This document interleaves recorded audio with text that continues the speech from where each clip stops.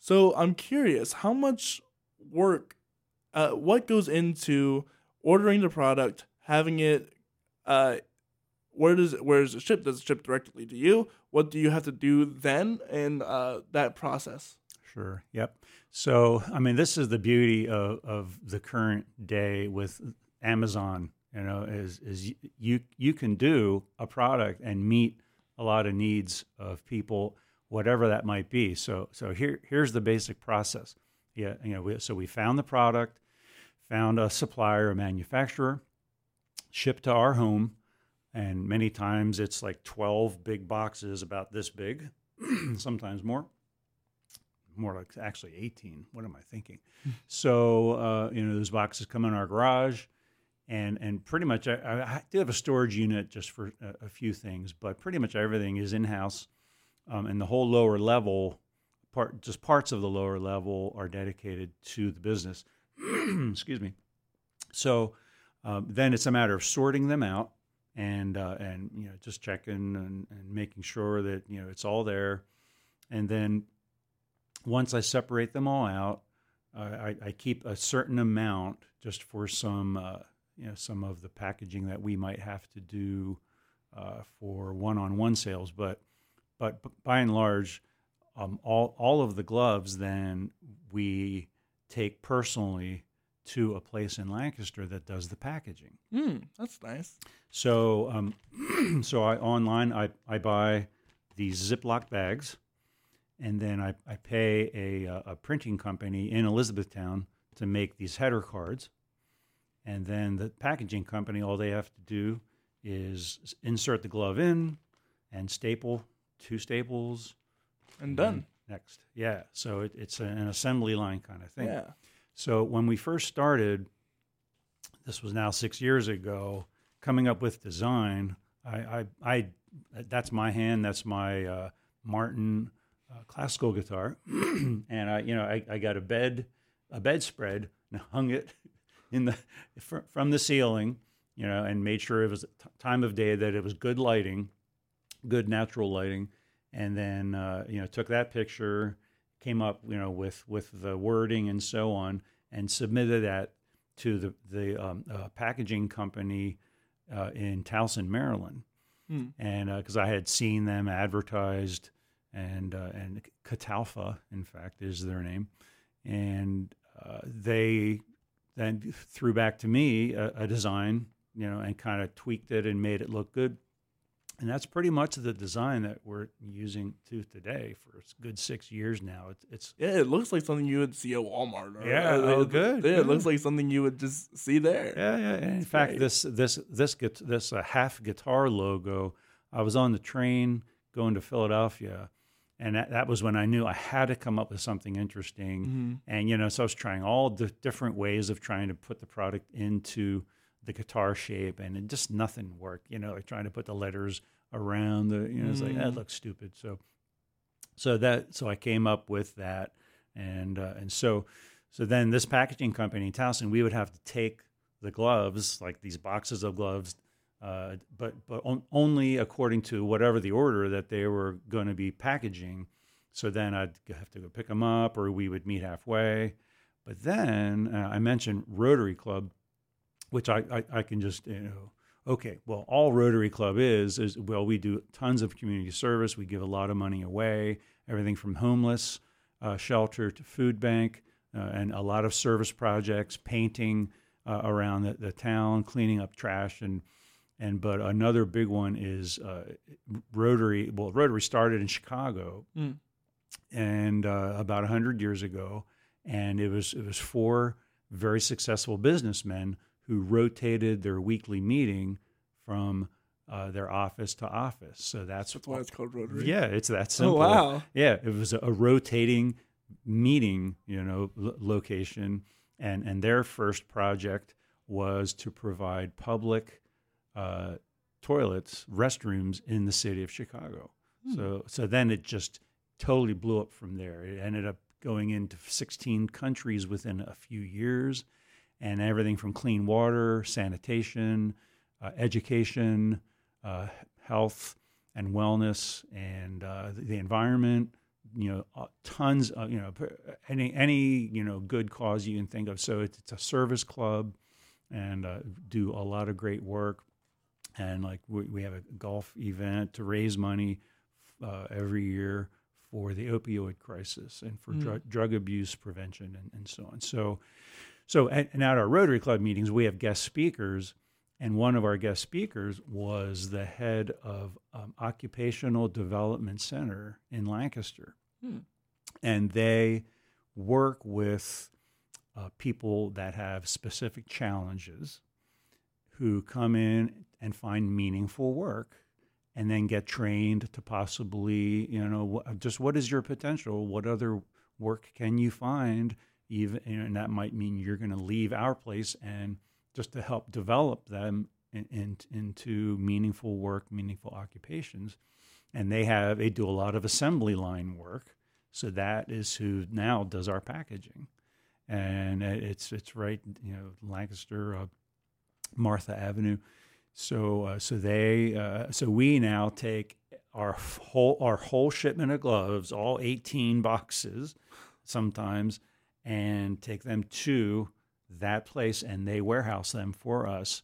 And I just simply have to email my contact there with how many gloves of each size and color we want on this production. And then when they're done, we pick them up, bring them to our small warehouse in our lower level of our home. And I have, a specific shelving system set up where we place all those. And then when it's time to do a shipment to Amazon warehouses, I'll, gather whatever the number is that we need to replenish. And with Amazon, you want, like for Amazon US, we'll replenish like every month. So you look at the analytics, all of, how many sold that the previous 30 days, and you come up with a good number of what to ship to the Amazon warehouse for fulfillment by Amazon, FBA. And then we do that for all the different countries as well.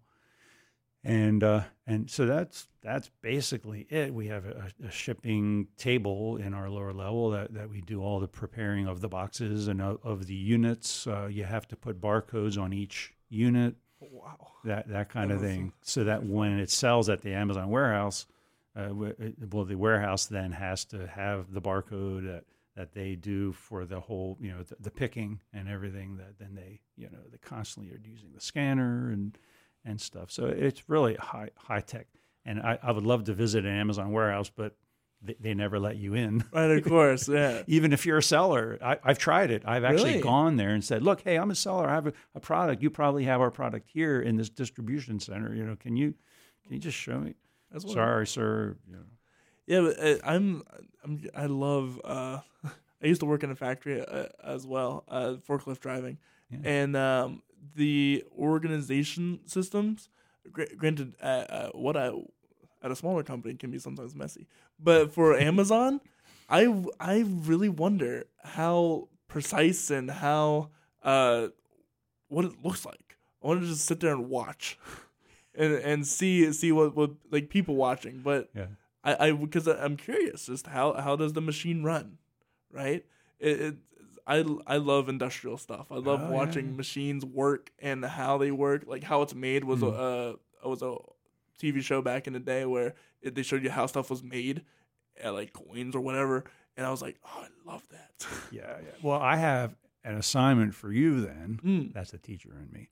Is go to the Amazon website. Like you're going to order something, and if you navigate around, they have videos of like the mechanism. Oh, do they? Of the factory. Yeah, I've seen it, and it's really fascinating. And like some, over maybe they have a drone or something looking down on the production floor, right? Yeah, so it's crazy. Check it out. Some of those, I just saw a picture of like the biggest Amazon warehouse, and it is huge. Mm-hmm. Like I was like, oh, that's nothing. But then I realized those dots on the screen were cars, and I was like, oh. Okay. That's funny. Yeah, they're constantly building new warehouses on 283. Everybody knows that, those colors Right. when you see You the see blue that and half white. smirk or whatever. Yeah, exactly. So it's huge. I'm curious, how much does it? Because you had told me you'd ordered 10 sample gloves, and then you went into a whole 5,000. How much did that cost? It's not bad at all. And, Really? yeah, because of the place it's coming from. And that's just kind of the way trade is right now. Is you protect the bottom line and finding it as reasonably the good quality, reasonable product for as little to pay as possible, and so it's significantly small, the cost of the glove, but the big part is all of the packaging costs, the handling, our time, with all getting the units, and then there's the checking to make sure that they didn't make the mistakes that we've had in the past, undersized, oversized in some cases, so that there's a lot of labor intensiveness, and then all of the advertising to get for awareness so people know about it. Right. So in Amazon they have something called pay per click. So you're actually paying when someone clicks on the screen. So it's called an impression. When your product appears on the screen, let's say someone is searching guitar strings on the Amazon, purchasing website, and then all these different products come up, and if you click on that product, then that the buyer or the dealer, the dealer pays whatever, and there's a bidding process where you can bid a high number, like $1.80 for someone to click on your product. And when you bid a higher number, it puts that product higher on the screen, and it makes it more visible, or a larger, little swatch, they call it. So you click on that, and and then that takes you to the product page, and you make your purchase. So it's a bidding thing, but you're paying for that. Right. So I mean, it many times, if I have to look at all the countries that we sell in, all of the Amazon sales that we've had, Amazon ends up getting easily like 40% of all sales on Amazon, and a big expense of that is the advertising. Yeah, I don't doubt that. Yeah, and there's the I forget what they call it, but even if you don't do any advertising, if you make a sale, I think they call it placement fee, and then there's another fee, referral fee. That's it, yeah, and so right, corporations get their money anyway. They have to call it something, but then again, as Amazon says, we're totally exposing your product to all of our customers. Yeah, I was going to say it's a weird one because they're also shipping them as well. Right. Then there's the other expense is the FBA, the fulfilled by Amazon cost. So when you add it all up, I mean, some countries it's 50%, some it's 60%, depending on how well the Amazon ads are being run. So there are companies that exist solely to manage your Amazon product and your Amazon ads. And so we have quite a number of employees who they do their own part, their own piece. So the advertising company, managing Amazon ads, we had a company doing just that, and then they started to get a great idea of, hey, why don't we get into full account management? But right around that same time, a company that's been doing this for a number of years contacted me and asked if we would be interested in having them, at a pretty high cost a month, be our Amazon account managers. And at this point, they're managing 6 of our countries. So, and the whole idea is I would really like to kind of step away a little and become Right. semi-retired. Yeah, right. Because really it has ended up being somewhat Full-time, full-time, yeah. and there's other stuff in life, Right. Running a business is hard. Yeah, and so fortunately I'm now able to step away, and they've taken over a lot of our operations, managing our Amazon accounts.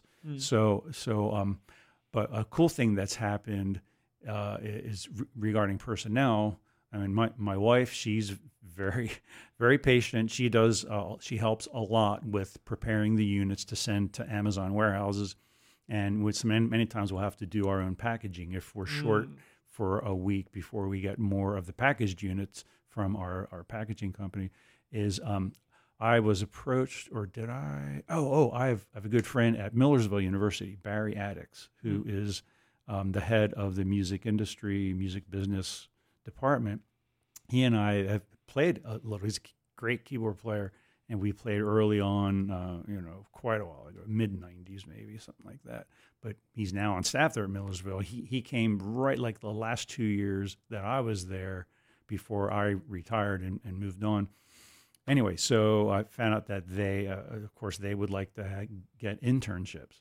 So I then offered to bring an intern on to work with Musicians Practice Club with the company. Cecilia is our person who came on, and she was Cecilia Jenks. Do you know her? Yeah, I do know her. Get out. How? Through LinkedIn, actually. Okay. Because I'm looking for a social media person as well. Oh, all right. Because it's hard to manage everything. Okay, yeah. She's excellent. I mean, you saw on all the links, Spotify, TikTok, tons of social media things going on. A lot of followers we have on Instagram and so on. And she's managing all that. And then she's learning now. Well, okay, so she was an intern, for a semester, and so good. It's like you're hired. So she's part-time, 10 hours a week, and she's managing now some of our Amazon countries, the ads. So she's learning the Amazon ads skills, the whole skill set involved, where someone who does learn that could eventually be employed full-time by these Amazon ad companies. A lot of them are based out of Toronto, Canada. That's like that's the hotbed of a lot of the Amazon management companies, Amazon ad management companies. So it's a whole career in and of itself. And I encourage every business department, and I've said this to Millersville, I said this to Elizabethtown College, which is really close to us, is train your business people to understand at least the basics of how Amazon works, because it's an incredible business model. And not only that, but it is the industry standard, and it's going to be that for a while longer. Oh, yeah, no doubt. So she's so pleasant, so perky, and so bubbly, and just a hard worker. And so, yeah. So, Celia, thank you if you're listening. So I'm curious. A few questions about the glove itself. Is this machine washable? Oh yeah. Okay. But you don't want to use hot water because it could shrink. Okay. Yeah, and just either air dry or just use a cool dry cycle. Yeah. And all those kind of directions are on the website. Okay. The FAQs. Frequently asked questions. Yeah. Oh yeah. For another one is there are some players, like classical guitar players, because of their fingernails, but they have super sweaty hands. They want a glove on their picking hand. So can I cut the fingertips out? Yeah, absolutely. But the nature of woven nylon is it will fray. So find a safe place and burn it. Open flame, and just seal the threads. Yeah. What's that? I guess it's also called fraying when you burn it. Yeah. That always confused me as a Boy Scout. They're like, I'm an Eagle Scout. Oh, congratulations. Thank you. Yeah, I was in scouting. I didn't get that far. You're right. For those who don't know, stuff will fray, like rope will fray, aka undo itself. The strands will undo themselves. But to fix that, you have to fray them by using a lighter. Yes. Which makes no sense to me and very confusing. You would think they would be called fusing. Oh yeah, that is a better word. It would be a way better word than fraying, which is there are some English words that have over time flipped meaning completely, Mm. and I don't understand why we haven't just gotten rid of one of the phrase. You got me. That's cool. So, you've also traveled the world. Yeah. Tell me what that was like. Sure. So I'm Polish. Oh, okay. Grabowski. Yeah. I'm. Is that how it's pronounced? Grabowski? I'm sorry. How is it pronounced? Grabowski. Sorry, I haven't said it right. Okay. And I'm a quarter Polish, but my father was pure Polish. Wait, no, I'm half Polish. What am I saying? Yeah, that's what I was saying. Our sons are quarter Polish. What am I? Okay, so been to Poland 3 times. In fact, first time I went to Hungary first on a mission trip, and I took an upright bass, but it's a smaller one, a company called Palatino, I believe it is, and it's like a thinner body, full size string, length 42 inches, and it's electric, of course. And I was able to take it as a special carry-on. I was able to collapse the bridge and pack it carefully. So we went to in Hungary, Budapest, of course. Right. You should say. And we played out in the open field for gypsy people. And, because many of the gypsy communities just have no idea about, God in their life. And so we would play American jazz, and boy, they were so juiced, to come and hear that, and then the speaker would speak in Hungarian, and just to create relationships and friendships, and then have them come and visit them at their center and help meet their needs and whatever they are, from hunger to whatever the poverty level, and there's a whole interesting study of why they're gypsies. But then also we went down. I'm sorry. What is gypsy? Oh, a gypsy is a person totally like a nomad. Nomad. That's what I thought. They have no address. They don't have to pay tax, of course, because they're under the radar, and they have all these hiding places in the open country of Hungary. Gotcha. But we also then played downtown in the inner city, in the city, and created crowds. Hey, American jazz, let's go listen. And then the guy would speak, and once again, just to create a safe place of peace and wellness and caring, and it was just a great experience. So that was like a 2-week period, and it was through word of life, in fact. Oh, okay, yeah. Tolmash, Hungary. And then from there, I went to Poland to visit my relatives for the first time, meeting them in person. I was weeping. These people that knew my father, and being on the soil of my ancestors. And my grandfather came over over 100 years ago. And there's that whole story there. And visiting to all the different all the different cities throughout the country, so there's a whole other story there without going into that. But as far as other performance opportunities, Wheatland Chorale and the Susquehanna Chorale merged.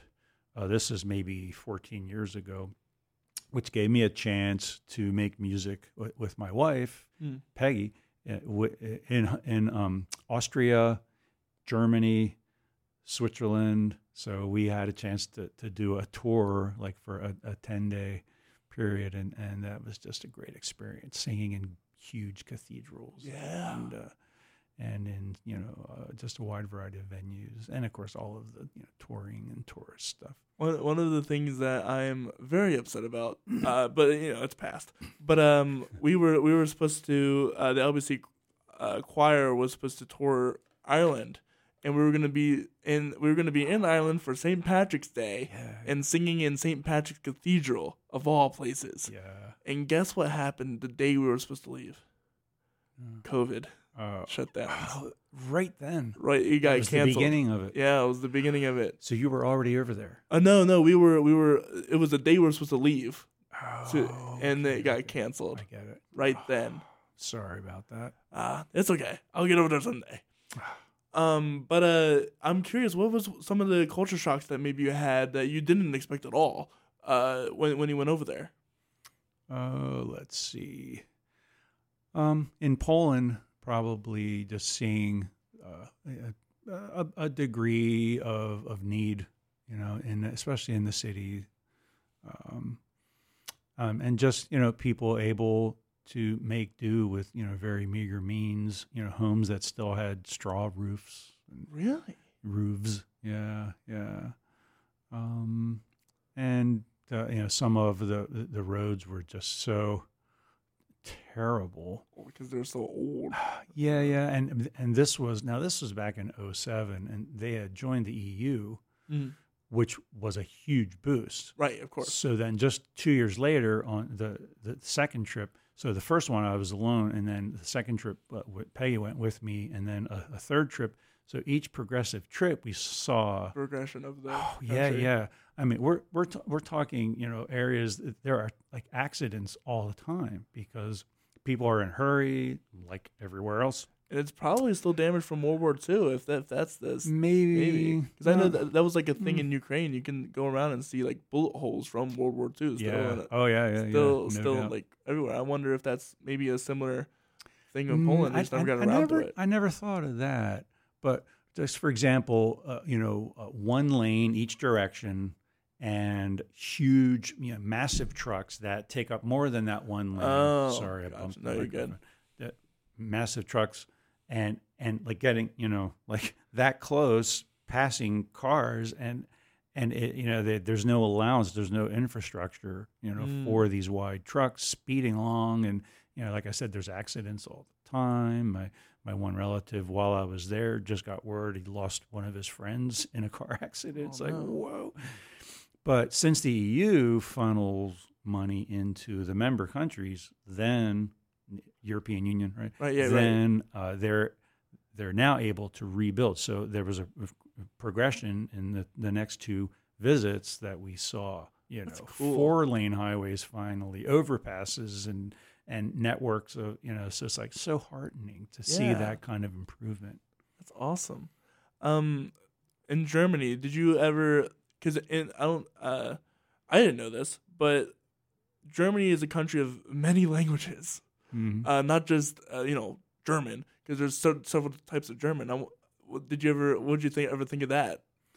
I'm not aware of. You weren't aware of that? No, I had German in high school, so I was able to speak a little bit, to some of the locals. But but Germany, just beautiful. Oh, I'm sure. Land and just an amazing place, and really all of Europe and Poland, just as amazing. Some of the towns you feel like you're in any other European country, because it's just the old architecture buildings. Yeah, I was saying some of them are like thousands of years old. Yeah, built in the year 900. Right, and you're like, what? Did you know Oxford University is older than the Aztec civilization? Like Oxford University in England, it was built in 1000 AD, and the Aztecs only got started around 1100s. I never knew that. Yeah. Whoa. That's why their motto is tradition. Yeah, I guess so. That is news to me. Wow. Yeah. So, and another thing about Europe is I'm sure it might have been shocking to how easy it was to travel from state to state, country to country. Oh, yeah. Because like you can drive for 3 hours in the U.S. and definitely still be in the U.S. Right? I wonder what's the max amount of time you can drive in a country going in a straight line and still stay in that country. Yeah, that's a great question. Europe is much smaller than you realize, unless you actually superimpose a map of Europe on the U.S. Yeah. And the U.S. is still bigger. Way bigger. Oh, yeah. I saw the U.K. was about the size of Michigan, and I was like, wow. Mm-hmm. Yeah, that's small. That sounds right. Yeah. And then to just jump on a plane, it's really inexpensive to like fly from Amsterdam to Paris, for example. Because we did that. Our son still is over. He was in Amsterdam for 2 years. He's an accountant working for a big accounting company, and then he was given opportunities now in Hong Kong. So, but when he was in Amsterdam, he could when we visited him there, we spent a weekend in Paris, and we would be there in like an hour, for $80 each way. It's crazy to me. You could take a train, or just drive, and within a few hours be in a completely different culture, completely different language, completely different history, and it's all just there. And especially with the EU, where you don't have to have a passport to get into any country. Right. You can just go. If granted, if you're an American, you have to have a passport. But in the EU, you can just travel. Yeah. And it's so crazy. Like I like watching videos of people who do like hitchhiking and stuff like that. Because I just find this stuff interesting as well. Yeah, on the Travel Channel. On like Travel Channel, and it's crazy. Somebody will be in Switzerland, being like, I need to go to Italy or Greece, and there will be people coming from Germany going back to Greece, and it's like, what? And that, like, imagine if you were on the road in Maryland, and you're like, I'm trying to go to Mexico, and someone from Canada, that's not gonna happen. It's trying to go to Mexico. It's not going to happen ever, most likely. Oh, especially now. Right. And so it's just mind-boggling to me that it's so connected. And thank God it is, because beforehand it was a mess. That's awesome. So I'm curious.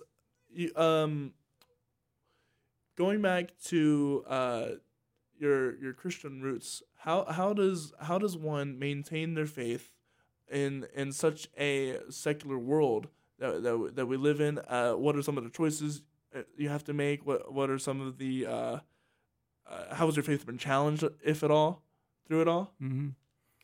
Number one is just be able to let go of things from the past and just know, that looking back, there was a reason, there was a plan for that.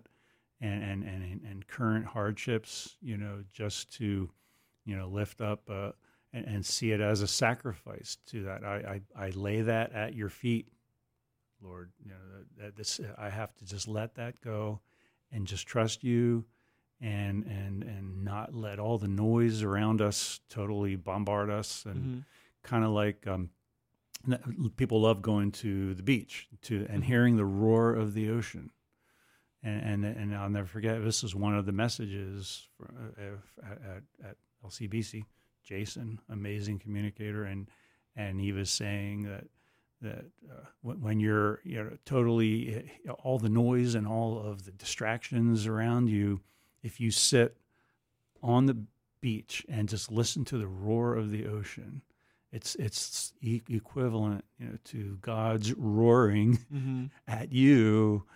Be still, know I am God, all is well, I got this, you're in my hand, and it's just comforting, and just to be able to just drown out all the distractions and just focus on the most important thing, and encouraging others to do the same. And another one I'll add on to that is taking care of yourself. There's one of my most favorite Bible stories. I can't remember the prophet. It's either Elijah or Elisha. But he was angry at God, or he was just angry at the people of Israel, and angry. And God told him, listen, a basic to the effect of, go eat and take a nap. And he was all better afterwards. That's an interesting, simple piece of advice. And I mean, it's how much, how little do we take care of ourselves when we're all pent up, Because we get so angry or so emotional that we forget, oh, I haven't slept in a long time, or oh, I haven't eaten since yesterday. Because I'm sure as a musician, going at it all the time, or even as a business person, you realize, oh my gosh, it's 2:00 in the morning. Or especially as a college student, right? Yeah. Oh my gosh, I haven't eaten since this morning. And you don't feel it because you're just in the process all the time. Yeah, that'll change as you get older. Oh, I'm sure. I haven't experienced that for a while. And that's fair. Yeah. But so you also work with NAMI. Tell me about NAMI. Sure. National Alliance on Mental Illness. I have two brothers that have had, diagnoses of, pretty severe bipolar, manic depressive. 1 hour you're real high, you're going to rebuild a bridge, right. you're going to write the biggest hit song possible. And a lot of mental illness ends up hitting a lot of the musician community. Yeah. I've seen firsthand. I don't want to just oversimplify or judge or anything, but I've seen it. It happens. If anybody knows any music history, you know of all the problems that musicians go through, no matter what happens to them. Or any art. Yeah. Yeah, the art community. The art community, yes. Say, artistic people, yeah.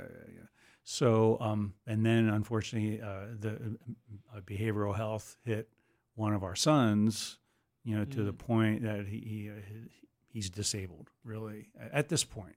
And it's OCD, obsessive compulsive disorder, and it's of a very, very difficult kind that he lacks insight into effectiveness of exposure response prevention therapy. It's the gold standard of treating OCD, where like right now, if I was bothered, let's say, by this, there's an object, or this glove package.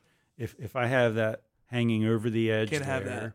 And some people, that would just drive them crazy. They wouldn't be able to talk. They wouldn't be able to do a thing. Have you ever seen Monk? That's exactly what you're talking about. What it is, yeah.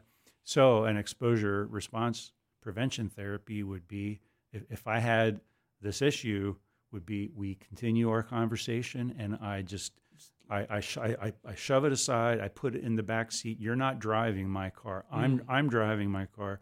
You're in the back seat. Get out of my face. Okay, that's just like a very, very simple, right, of course, example of the kind of stuff that our son unfortunately isn't quite ready for. So we've been dealing with this for 18 years, in and out of different, providers, and it's been a tough road. But one of the good things is we've been able to coach other people with, family, friends, we just say loved one who, is in a rough patch, whatever it is, bipolar, depression, OCD, a wide variety, borderline personality disorder. So we got involved with National Alliance on Mental Illness back in like around 2003, when after a while we didn't know where to turn, and got a lot of good help, resources,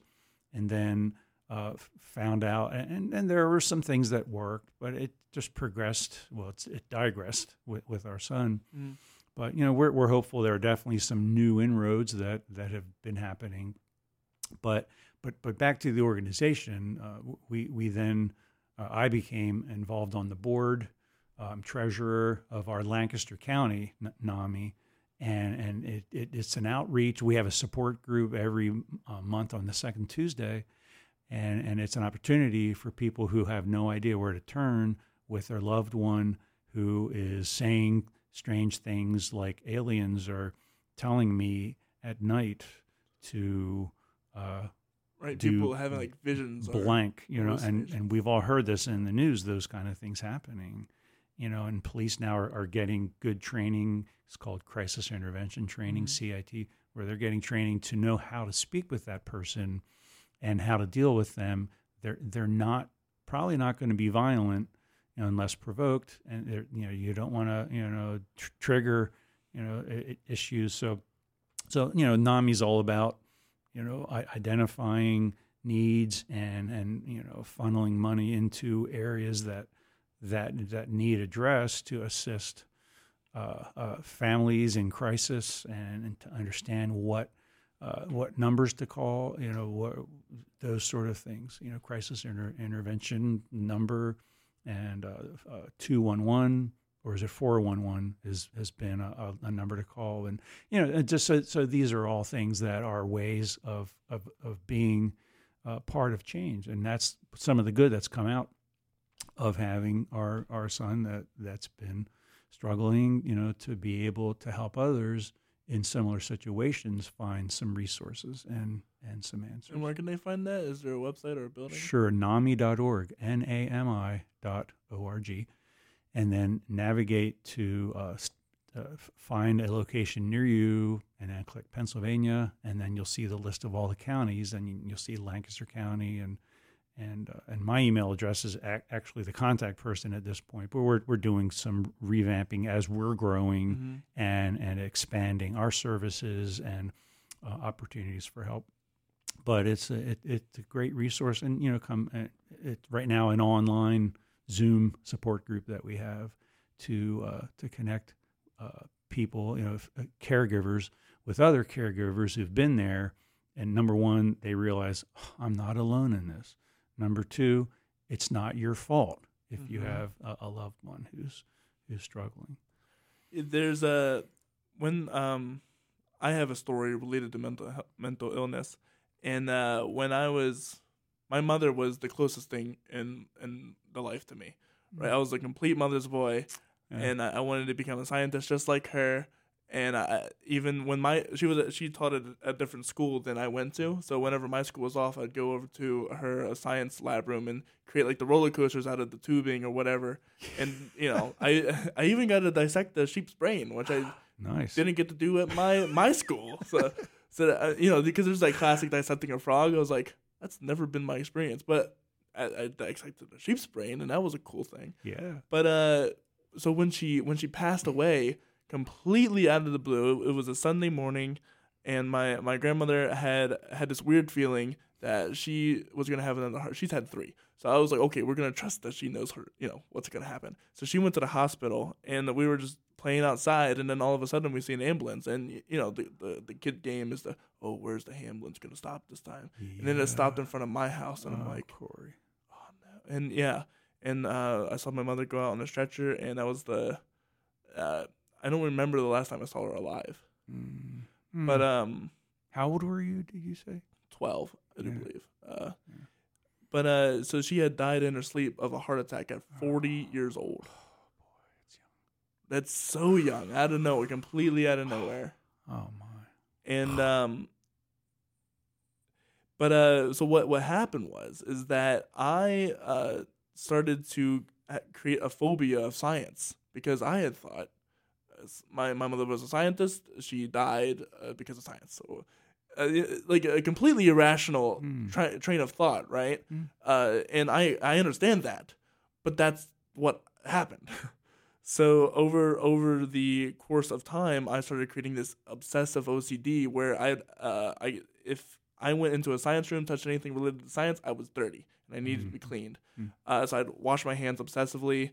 I would have different piles of clothes, and my grandmother and my dad will remember this because I had my science day and then my normal clothes where I could actually be comfortable in. But the science clothes, I was always dirty. I had to keep my hands out like this, so at least my hands were clean, right? So I could like touch my face and hair or whatever.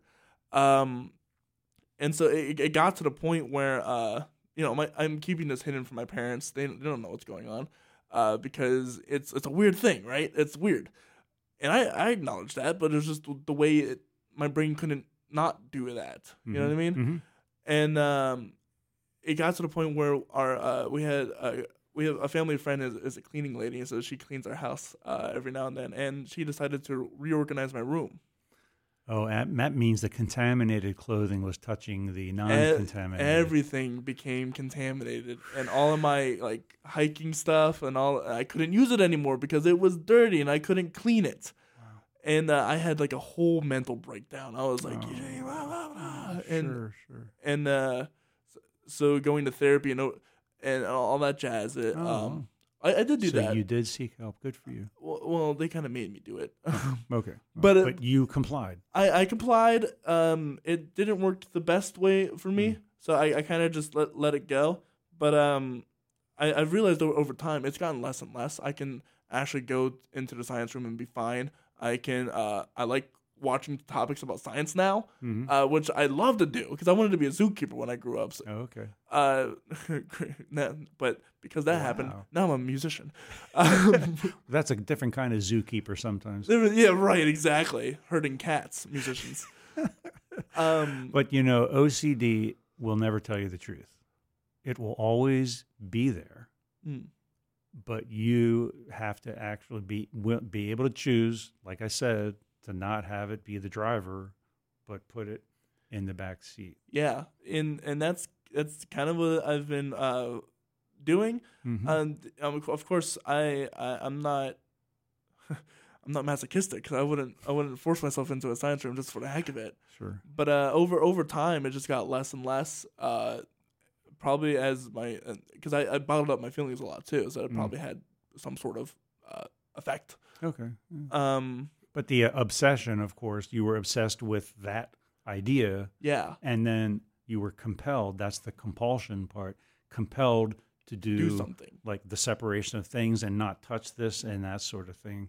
Yeah. Oh, yeah. And it got really bad because back then, hand sanitizer wasn't as quote unquote healthy, okay. right? Sure. It wouldn't be moisturizing. So it got to the point where my hands were so cracked up like the desert. Yeah. I could squeeze my hand and see blood ooze out of it.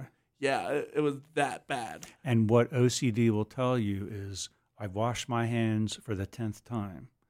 What if I didn't get them clean enough? I'll just do it one more time. OCD will say, you want to do it just one more time. Okay. And then, but don't you think you want to do it one more time? Right, yeah. And you just totally get stuck. And that is the liar of OCD, telling you that. And that's where the exposure response therapy comes in. And there's an amazing every Wednesday night, 8:00. There's a Q&A at 8:00 Eastern time. Comes out of Chicago, so 7:00 Central. Patrick McGrath, Dr. McGrath, is the authority, the expert on OCD. And you call in with your question, and the guy just has an incredible answers and just so much insight. He wrote a book called the OCD Answer Book. And anybody who's dealing with it has been so helpful for us. All the different levels of treatment that we have sought out has been of huge. That book has given so many great dialogues and other options as we converse with the professional, because many of the professionals are finding new things out about OCD. But Patrick McGrath then met with us online. It took 6 weeks, but we were able to connect with him, and of great help. And so that's one of the new inroads, some things he suggested. And then there are therapists that are really, really excellent at doing the exposure response prevention, but they have to prepare the person. And that's where we are now, is preparing our son for this particular kind of treatment to get him ready then to go into a treatment center, a residential program, maybe for 2 months. But guess what? We tried that. We went up to Wisconsin, went to Chicago, thousands of dollars with rent-a-cars and hotels and everything, but he wasn't ready for that treatment program. So there's another thing, if anybody's listening, just to make sure that the person, the loved one that you have dealing with that, just make sure that before you go to all that effort like we did, we were just desperate to get him somewhere that we thought could fix him, but he didn't want it bad enough. Yeah, it's no matter how much you want to fix somebody, they have to be ready for it. And that's the thing for like rehab all across the board of alcoholics or drug substance. They have to be ready for it. If you're gonna, and that's probably why the therapy didn't work for me. I was just not ready for it, and I'm an introvert anyway. So having a stranger come over and ask me all these deep questions, I just didn't give him anything. But it's gotten a lot better for me. Granted, COVID kind of heightened it a bit. Heightened it. There's a good word for it. I use hand sanitizer now when I shake people's hands, but I understand. I feel like that's like a normal thing almost. So. Yeah, just to make sure. But it's not like I do it like I have control over it. Put it that way. I have. It's not driving my forward. I can still use my phone or whatever after I shake someone's hand. Before then I couldn't, but now I can, and it's okay. Like, what would happen if I took my shoe off right now? That's fine. And I licked the bottom of it. I wouldn't. Oh, that's you, right?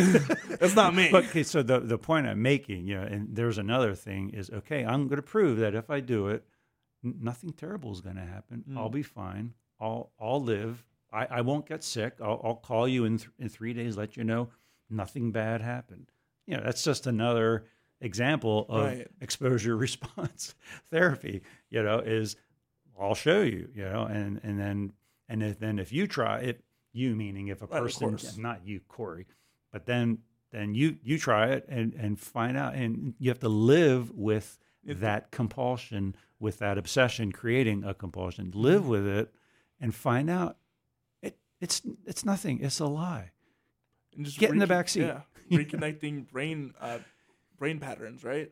I guess. I don't know. Well, that's what they were like, rewiring your brain to accept something is okay versus not, and that it's because it's a habit, right? It's a forced habit, but it's a habit, right? It's a habit. It's even an emotion. Yeah, exactly. I've heard of it called that as well. Yeah. So you have to rewire your brain in order for it to go away, for you to have power over it, because that's a practice in of itself. You don't just one day have control over it. It's a process, right? And obviously I'm still not done with it yet.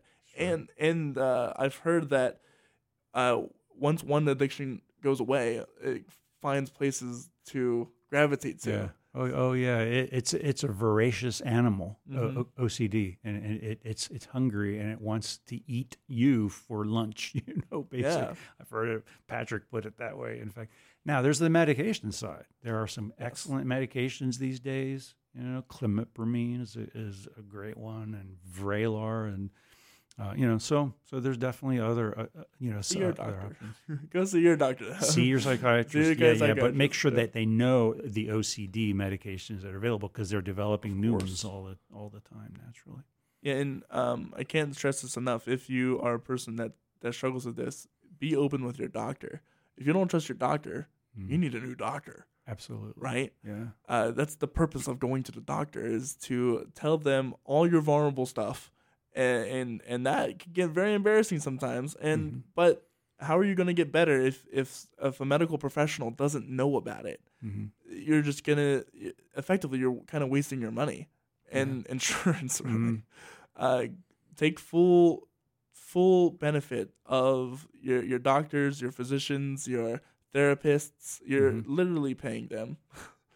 It's and it's their job, right? And they have probably dealt with things much deeper than maybe what you have. And you know what? They're probably up for the challenge. They went to college for that. They love helping, and they're going to do the best for you. And something for the faith community is, if you've got a mental illness or you have a loved one who does, it's not that they lack faith. It's not that they lack faith. It's not that they lack character. And the same is true of somebody addicted to drugs, because it's possible, it's not always the case, but it's possible that they're self-medicating a mental illness, and there's treatment. It doesn't have to be this way. And then you find the faith component once you start feeling well, and it's just a beautiful thing. Yeah, it's almost, you're right, because it's almost been kind of a taboo if you're a Christian and you have some sort of addiction or mental illness. Oh, you have the devil in you. You need to repent. Oh yeah. And it's like, no, you're just a human who's everyone has fallen, and everyone is not going to be perfect. You can't say that's not helpful at all. No. That's gonna ruin that person's psyche. It's gonna make it worse. It's gonna make it so much worse. They're gonna want to not be a part of you. Right. That leads to church hurt. That leads to falling further away, spiraling deeper, and they're gonna clam up about it, because they're gonna be like, oh, they're gonna critique me, or they're gonna say I'm of the devil. That's not. As Christians, we're told to love each other as we would love ourselves. Would you, if you had a mental illness, would you tell yourself that, oh, I'm a demon? Probably not. Or just shake it off. Or just deal with it. And there's a lot of cultural taboos with that, too. Oh my goodness, where some people, it's my nerves. Right, of course. Or I'm just going through this and that, and just trying to explain it away. But they're just not getting really, excuses. They're not addressing the core issue. It doesn't have to be that way. It can be totally different. There's some things that I don't mean to say it's not normal, but it's you don't have to. This doesn't have to be your life, right? Things can change. Things can get better. Some things you have to live with, but some things you don't. But back to music, that's where music can be Yeah. therapy. And of course, there's a whole Whole career off that. and a whole subject and discipline, music therapy. A lot of, many music schools have that. If they haven't, they're getting it right now as we speak. And then, when you apply all of treatment, the therapy, if medication is indicated, and then the music making suddenly can just be even a greater thing. Now, wrong medications can numb, hinder, and hinder the music making process. So talk to your it's doctor. just finding balance. It could be years before you find that balance. So. Yeah. So we're kind of rounding out our time here. So I have some general questions I like to ask a lot of people. Okay. So as a teacher, what are some mistakes you've seen from students or other educators, and what is some advice you could give to curtail that? Whoa. Let's see. Don't use a electronic device in class, students. Put it away. Unless it's like a laptop or right. Right. If you're clear all the distractions from your in your class setting. Of course that's one thing. Don't assume anything. Ask questions. Don't be afraid to ask. Yeah. Don't ever hesitate. Once again, your teachers are being paid to do that. Yeah, and don't be afraid that you're the only one going to be appearing dumb if you ask it, because so many other people. Someone else had that same question but was not bold enough to ask. Yeah, and just realize, high school is just this tiny little speck that exists in your life. It's not everything. You'll get out of it. You'll be fine. And realize there's so much more out there, but you can't understand that when you're in it. Of course. Well, and here's the funny thing: like your time perception progresses as you age. This was fascinating to me. But younger kids, they've only lived, 5, 6, 10 plus years. I've noticed this as I've grown older. Every day is passing by like this, and I remember sitting in class like, end. Yeah. And for kids or for teens or college students even, you got to realize that this is a short, no matter how long it feels. By the time you're 40, 50, you're going to look back like, wow, that was not a lot of time at all. Yep. I just realized how it's been 5 years since I've been in high school, and I still remember it like yesterday. I'm like, wow, time is gone. And it'll stick with you.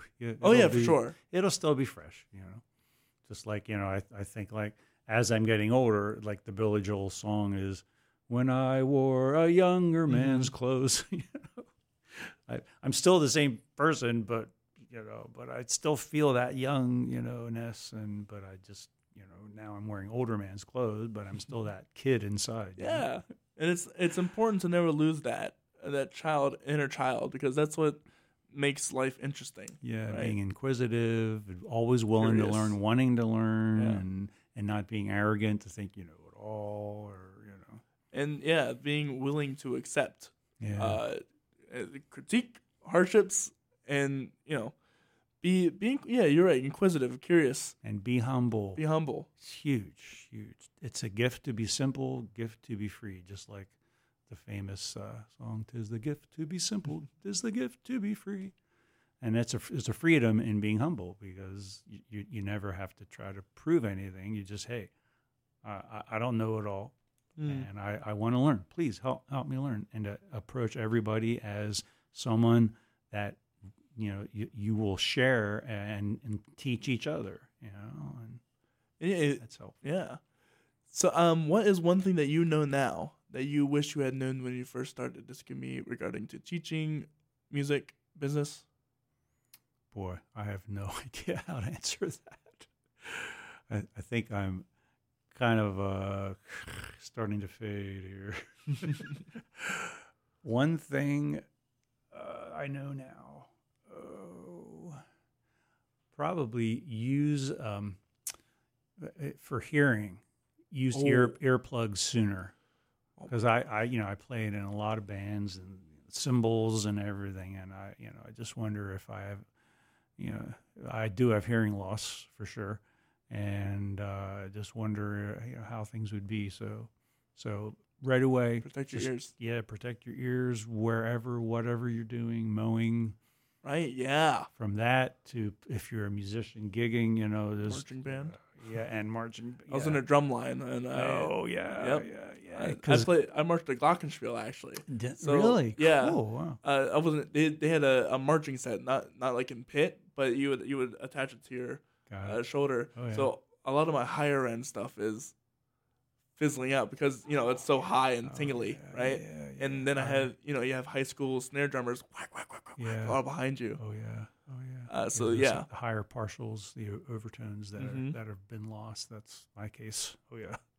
So definitely where and you can get them at Guitar Center. There's the cheap ones like $5. They filter the sound. The sound pressure isn't as great, but you still get the frequencies that you need. Yeah, and then there's the higher quality ones that you can like actually change the decibel intake, which are really nice. Okay. I bought a pair of those at Guitar Center, like $40. Yeah. And oh my gosh, you can still hear everybody talking. It's just a little bit quieter, and it doesn't hurt anymore to be in a spot in a live audience where things are loud. Right.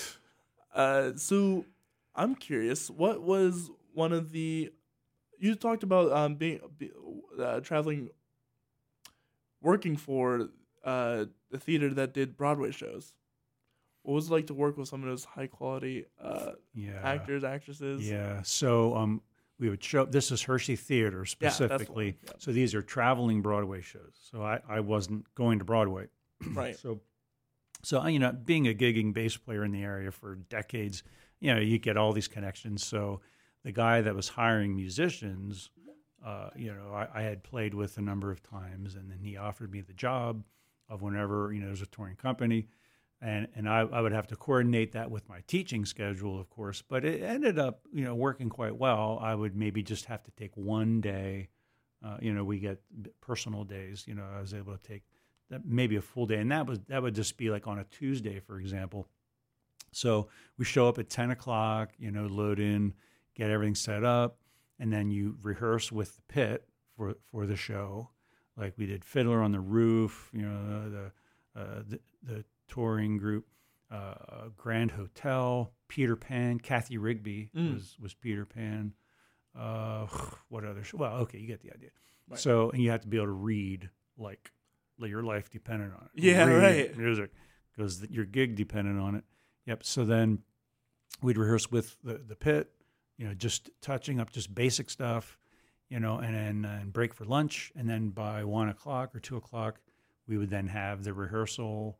Yeah, they had specific spots, having done it many times from maybe they were coming from Vegas or they were coming from the West Coast or who knows where.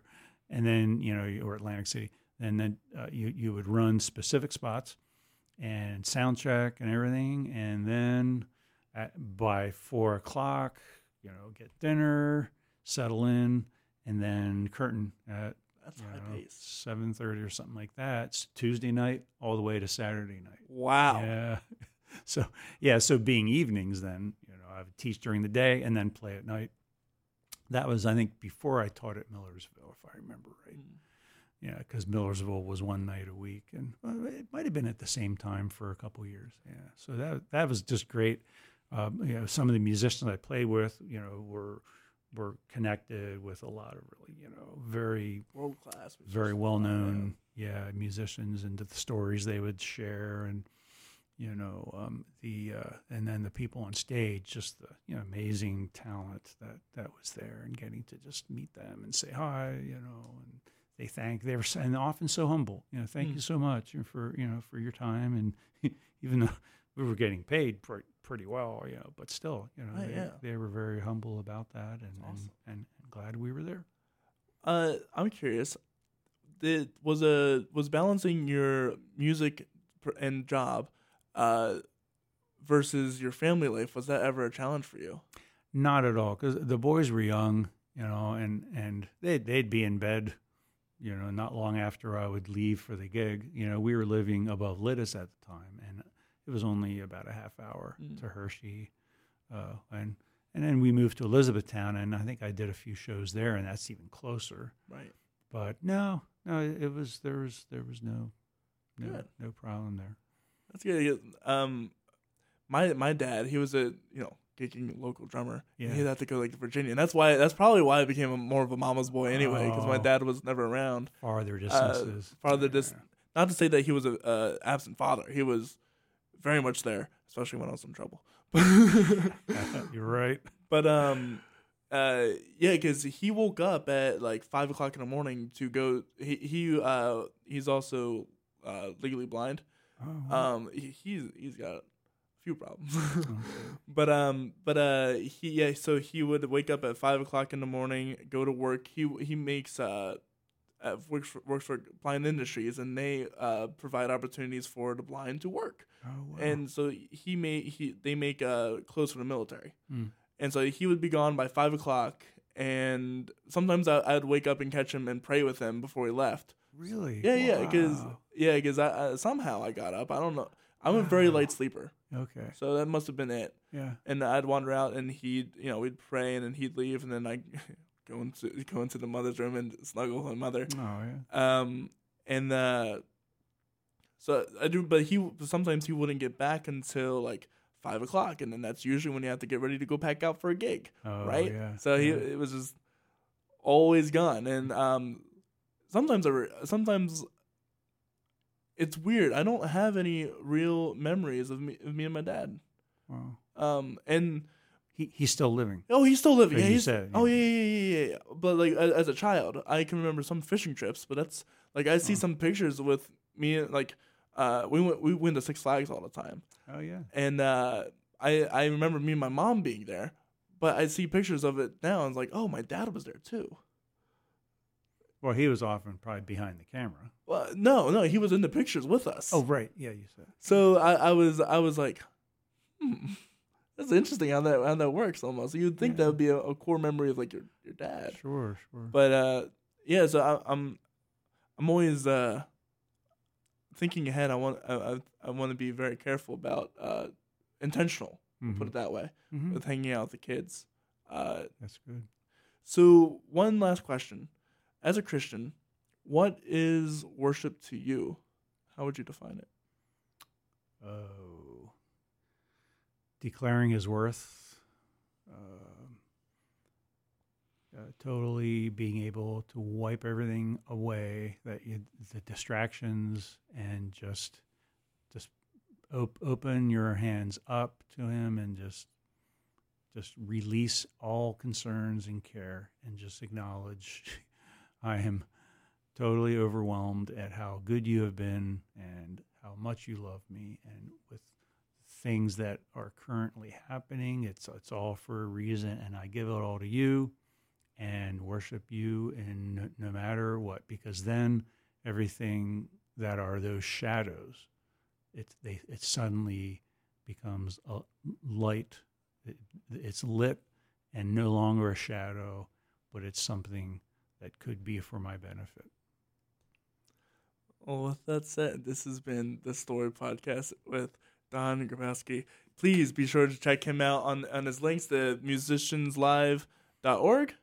Right. And his link tree is the Practice Musician's Glove. Check out his products.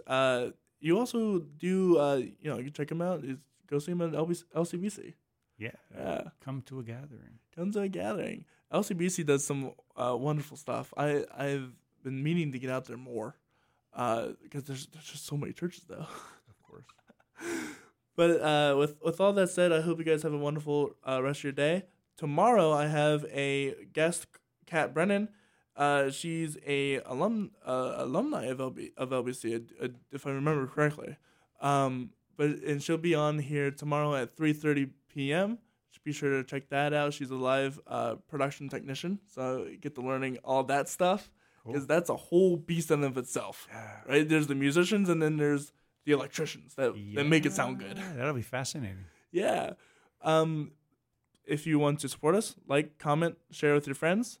You can find us anywhere. Search The Story, Corey Rosen, Cory, no E, Rosen. And if you want to be up to date on all of our upcoming guests and events, please check out our Instagram at _story_podcast or our Facebook, facebook.com/story, The Story Corey Rosen. With all that said, I hope you guys have a wonderful rest of your day, and we'll see you tomorrow. Bye.